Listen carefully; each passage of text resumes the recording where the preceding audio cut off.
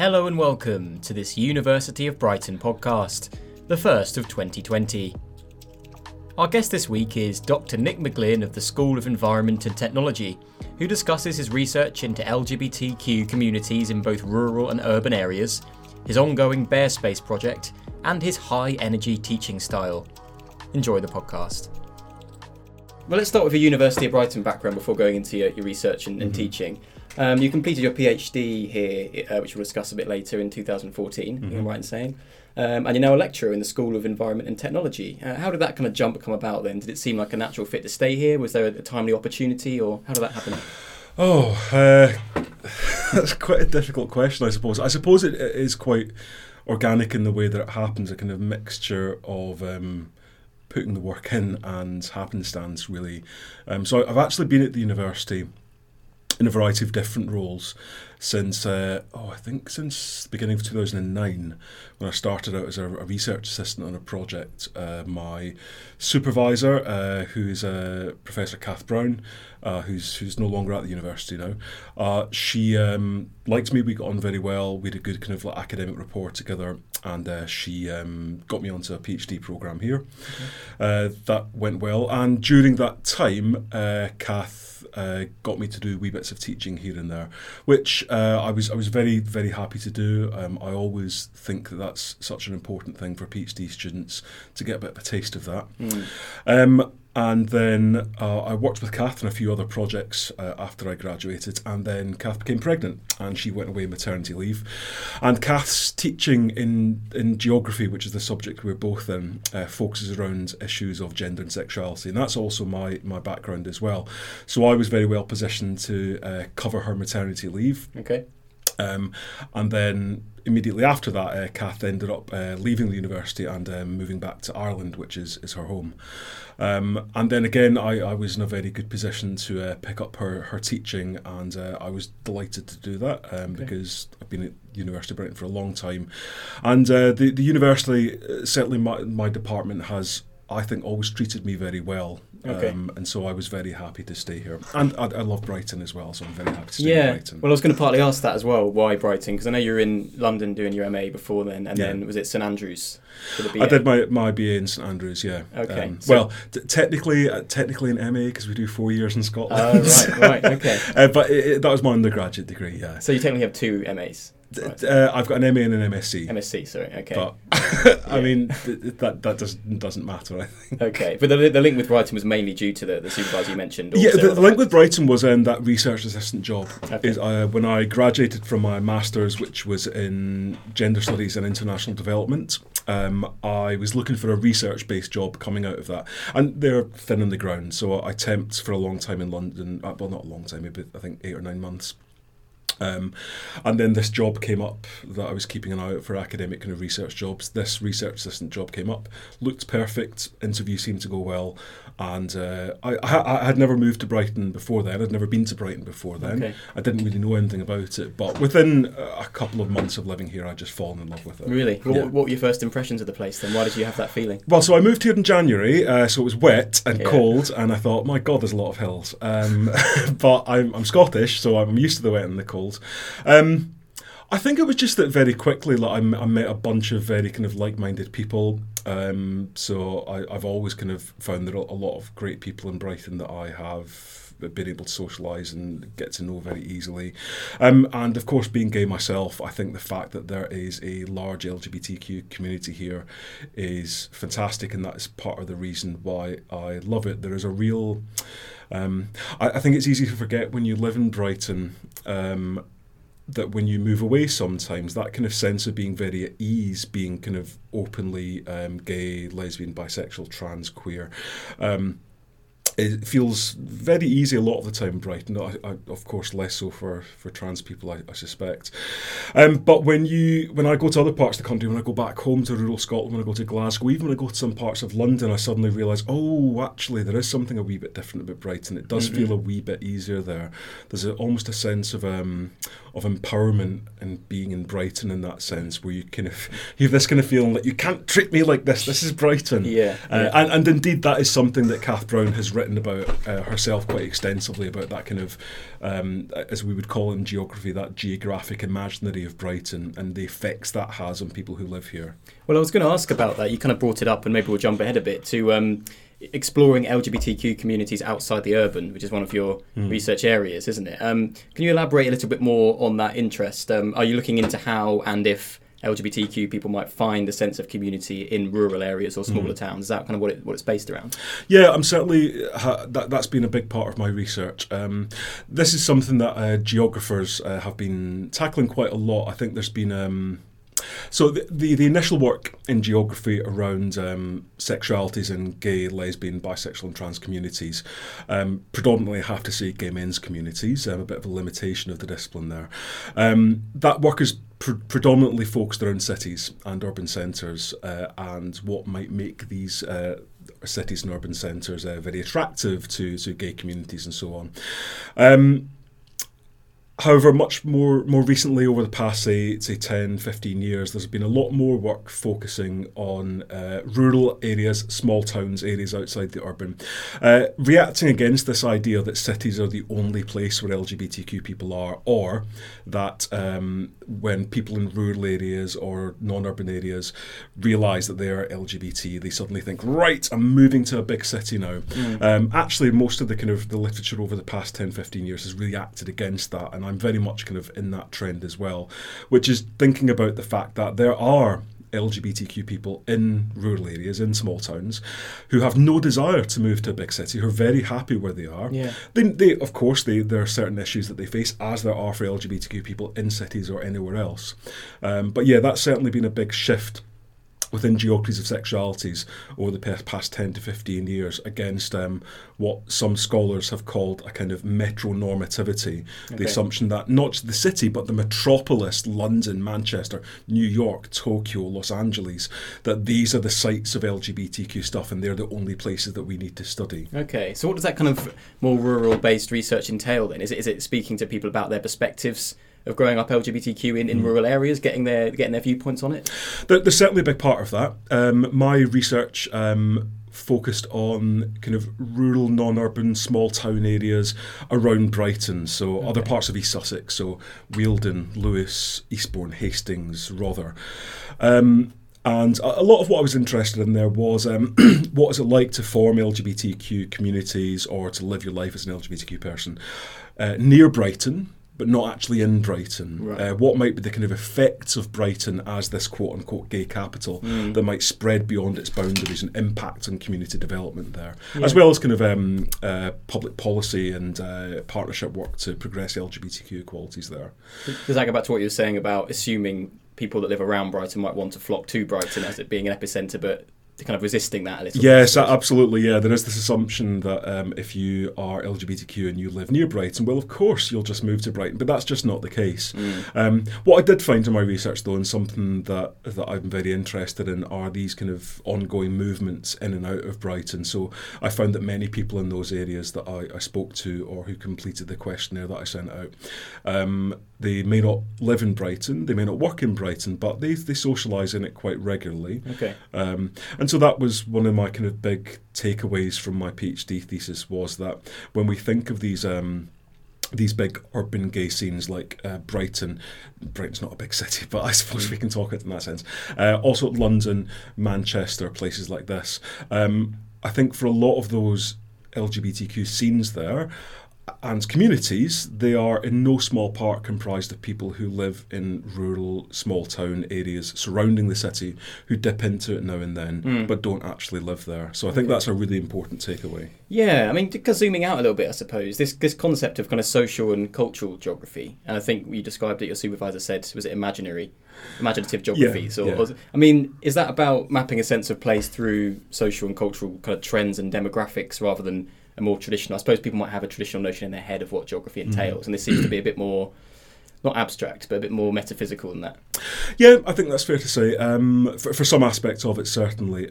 Geography is, I always describe it as a very promiscuous discipline, so geography is interested in almost everything. And I fit myself within kind of a human geography side, and that is really thinking about the interactions between humans and their environments and the spaces and places in which they find themselves and which they create. So geographers come at things from a huge variety of perspectives, but fundamentally we're interested in these kind of environments around us, whether it's the human side or the physical side as well. Yeah. And within that kind of the social and cultural geography side of human geography, we're interested in things like demographics, population movements, that kind of thing, policy making, as well as people's geographic concepts that they use. For example, in the news over the past few days, we've seen the word metropolitan deployed a lot with a very specific set of meanings behind it, and geographers are very keen to unpick the kind of geographic meanings behind these kinds of terms. Yeah. So there's a lot of stuff that lies within human geography. Indeed, it's a broad church. You mentioned earlier kind of policy making. And your PhD thesis was on partnerships between public services and LGBT communities to improve LGBT equalities in rural, non-urban areas surrounding Brighton, as you mentioned earlier. So are you very much aiming to have a kind of real-world impact, for want of a better phrase, with this research in terms of changing public services and maybe even policy as well? Yeah, I think with all of my research, I certainly go into it thinking... I suppose I don't go into it thinking like, what is the impact of this? Because I think that term has become quite instrumentalised. Like it's almost kind of used as a tick box thing to say, can we demonstrate impact? Tick. And it's almost become a metric for universities' benefits rather than to benefit the people who the research is supposed to benefit. So it's that part that's always in my mind, like how is this going to improve, for example, LGBTQ people's lives? So certainly I know the work that I've done for my PhD thesis, as well as the work that I did with Kath Brown before that, and other research projects that I've done since, have all been taken up by people, community groups, organisations, to campaign for, advocate for better public services for LGBTQ people, better healthcare for LGBTQ people, as well as just to kind of develop understandings of what's actually happening. And would you say that your work does have that direct political and social edge to it, or is it more a case that that's like a good byproduct of what the work entails, I suppose, or a bit of both? Varies depending on project to project, I would say.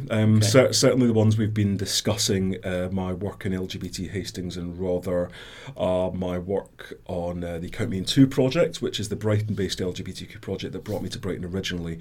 Those were very clearly geared towards having some kind of policy relevance, where I didn't just write academic articles for them. We published reports that could be taken up by community groups, by the public sector, and so on, so that they could be actively used to progress positive social change. The kind of work that I've moved into more recently around the bear subculture of gay, bisexual and queer men, I suppose has less of I'm not thinking about that in terms of a potential policy relevance, but I do hope for it and intend for it to inform the way that kind of bear social and community groups are run, for example. Yeah, well, let's discuss that, because this is some of your recent work, which has been based around the complexities of the bear community, as you mentioned, in a society which abhors fat, which you've said in your own words. And you called this study Bear Space, or the project Bear Space. Could you give us a bit of context about that and how it started, I suppose?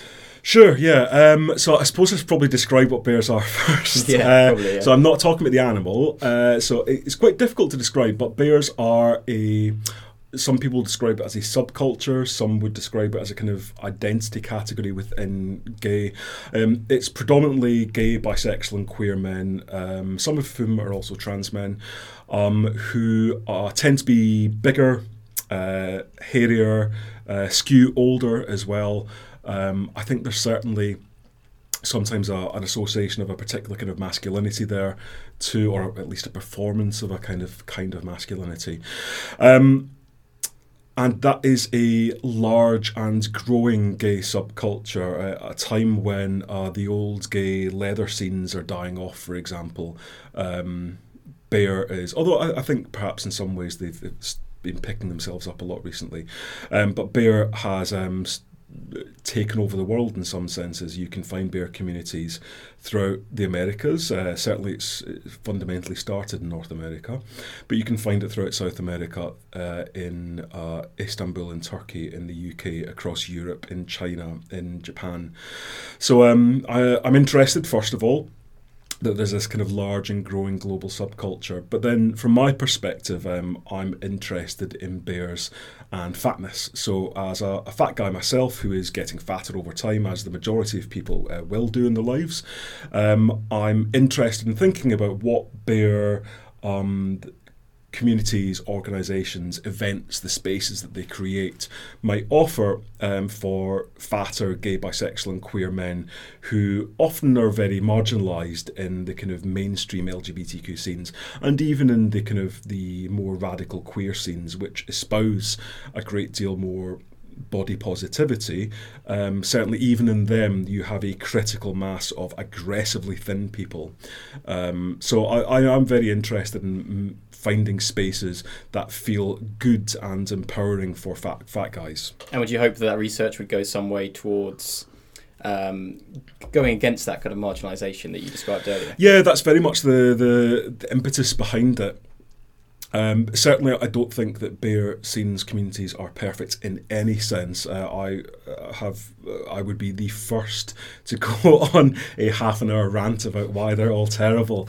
But I still think that they offer a great deal of value as well, and my intention is certainly to use my findings to kind of feed back to the community groups and organisations who I've worked with in this research, to give them some ways in which they might change up their operating methods, how they're advertising things, the languages that they use, how the spaces are created and so on. Okay. To make them more accommodating to a variety of different body types, but to fat guys in particular. And I've been really pleased to see that all of the ones that I've spoken to have been really positively engaging with that. Okay, and is this bound to any specific geographical area, or is this a... Yeah. It is, yeah, it's a UK specific one. Okay. For a number of reasons. I mean, obviously for kind of manageability of the project when there's only me doing it, but also I think that bear cultures and communities differ geographically. So I think the kind of bear communities and groups in the UK are not the same as those in America, and they're not the same as those in France, or in those in Istanbul, or in those in Tokyo, or those in Shanghai. So I think it is really important as a geographer not to just think about the spaces that bears create, but where those spaces are. And is there a kind of urban-rural divide of the kind that you mentioned earlier with this kind of... Yeah, definitely. Certainly the kind of spaces that I have been to. So I've worked with bears and been to bear community groups and events and pubs and bars and so on. In the ones that I've done are in Brighton, in London, in Edinburgh, in Manchester and in Belfast, all of which are cities, very different cities, I would argue. But yeah, nevertheless, I certainly found that when I did a kind of review of what kind of potential bear spaces were in the UK, there's no getting away from the fact that the ones where people tend to physically meet up does tend to be in urban areas. There's quite a lot of stuff that does cover people in more rural areas. So there are groups that covers like the East Midlands, Yorkshire, places out in the southwest. But those tend to be much more sporadic. They tend to be much more online, with the very rare kind of meet-up. And that might not even be in that particular area. They might all go away to Blackpool or something. Right, okay. So I think there is kind of no getting away from the fact that it tends to be focused around cities. Mm-hmm. But understandably, this is a minority population of a minority population. Like the numbers for bears in rural areas is less than a tenth of the LGBTQ population there. Okay, and we'll put a link in the podcast description to Bear Space if anyone wants to find out more. Mm-hmm. Turning on to your teaching, then you mentioned the phrases high energy and enthusiasm in relation to your teaching style. That's right. Well, I've got a pile of coffee with me now, and I think that helps a lot. That was on your research page. But how would you describe your teaching approach more generally? I do try to be quite energetic in the classroom. I well remember being a student and finding it very difficult to concentrate for long periods of time. So I think that is really important. I teach in a bunch of different stuff. So I teach on human research methodologies within geography. So I do things like interview design, ethnographic work, and so on. Questionnaire design. I teach on some urban geography work. But the main thing that I try to focus on, my kind of specialty, is on gender, sexuality and bodies. And so I teach a third year human geography module called Gender, Sex and the Body, where we explicitly go into those issues. So I've been teaching that this semester. I love teaching it. It's always fantastic to be able to teach your specialty. I'm very grateful to the university and for my School of Environment and Technology in particular, for letting me teach something which certainly is not seen as classic geography by any means. And also a lot of that module is, it deals with cutting edge contemporary social issues, and it can be quite explicit. So I when I teach about sex, for example, I'm not teaching about it in the abstract. Can I swear in the podcast? Should I not swear in the podcast? I'll not swear in the podcast. Not, yeah. But so I do. We do talk about actual sexual practices in the classroom. Why geographers might want to think about the practices of sex and sexuality, as opposed to just thinking about identities, communities, and populations. Yeah, so that's something that's really important in that work, and I think the students, they are I think a little bit taken aback by that initially, because when you think about kind of academic teaching, on the kind of trajectory that most students go through, you never really get any kind of you never really get presented with the idea that the actual sexual practices and sexual communities might be worth researching, might be worthy of scholarly attention. Usually the only kind of time students get that kind of stuff is through the perspective of sexual health. Yeah, that's true. That's really their only introduction to it. So I think even the kind of study of sex and sexuality from an academic perspective is quite new to a lot of our students. Is this a relatively new module then, or has it been? So it was pioneered by Kath Brown when she was here, and myself and my colleague Paul Gilchrist have kind of revised that just this year actually. So yeah, it's something that students respond to very well. It's relevant. It's immediately relevant to everybody's lives, because even if somebody has no sexual desire whatsoever, if they're completely asexual, you still understand that sexuality and sexual desire and eroticism informs our daily lives and the kind of everyday nature of our daily lives so heavily. So yeah, that's kind of a lot of the stuff that my teaching focuses on. As well as I present students with a lot of work on feminist geographies and feminist activism and so on as a kind of big part of my work as well. And would you try and implement kind of relevant news stories around gender into the curriculum as well? Yeah, which is fairly easy to do, because you go onto any like I don't think a day goes by when there's not something gender related in the news, whether that be about equal pay for women and what the kind of complexities of that are, or if it's about trans issues emerging in the media, or with regard to sex and sexuality. You can kind of see things like single mothers being demonised as a classic way in which women's sexuality is kind of wielded against them. How dare they have lots of children and not be in a kind of married relationship and so on. Yeah. So it is present in so many things, even when we don't expect it to be. Indeed. Okay. Well, we end the... Oh no, I was going to ask before this. You might have answered it already, actually, but what do you find most rewarding about your job? It might be on the research side, it might be on the teaching side. I understand that there's a lot of things that you might find rewarding, but is there one thing that stands out in particular? Oh, that's a good question. I hadn't thought of that. For me, it's both the teaching and the research. I do enjoy teaching. I was teaching before I came to the university in high schools, doing foreign language teaching, and I really enjoy presenting students with stuff that they can find useful in their lives, that gives them a new perspective on what's happening in their life, and that is really what I want to get out of my kind of teaching on that. And then from the research side, it's just so wonderful to be at a university, like any university would offer this, I imagine, but it's wonderful to be at university because you have access to the most cutting-edge research on anything you are interested in, which is something that I always try to remind my students of, whatever they are interested in. If they're interested in football, if they're interested in popular music, if they're interested in going out clubbing, if they're interested in going out to the beach, all of that, there is research on it, the most cutting edge research on all of their kind of the practices that they have in their daily lives, the things that they're interested in.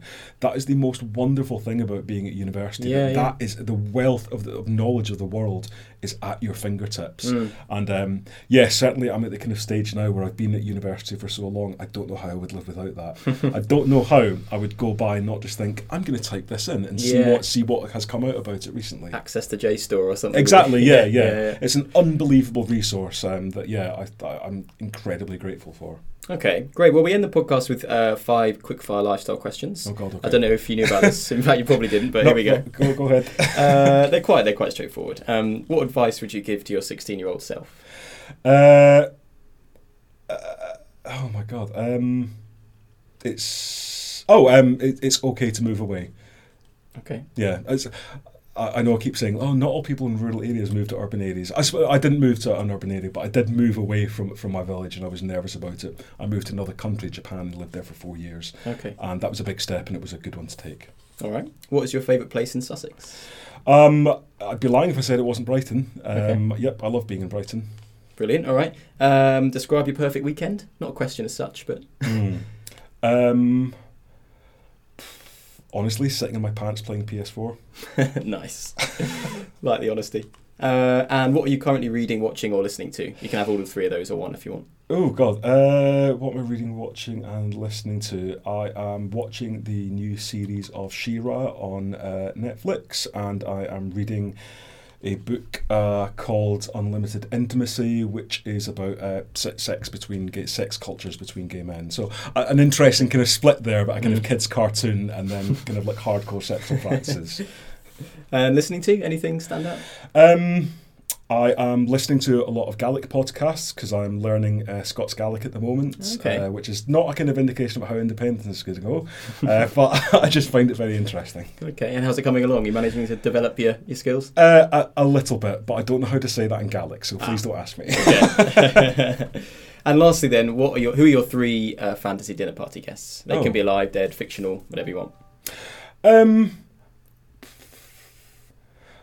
Honestly, it would just be my 3 best friends. Yes.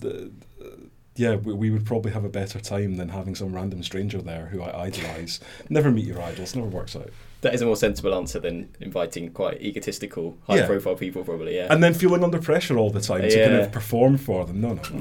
Great. All right, thanks, Nick. Thank you very much. Cheers. Many thanks to Dr. McGlynn, and you can find all of our podcasts by searching for University of Brighton on Spotify, Apple, and many more listening apps. See you next time.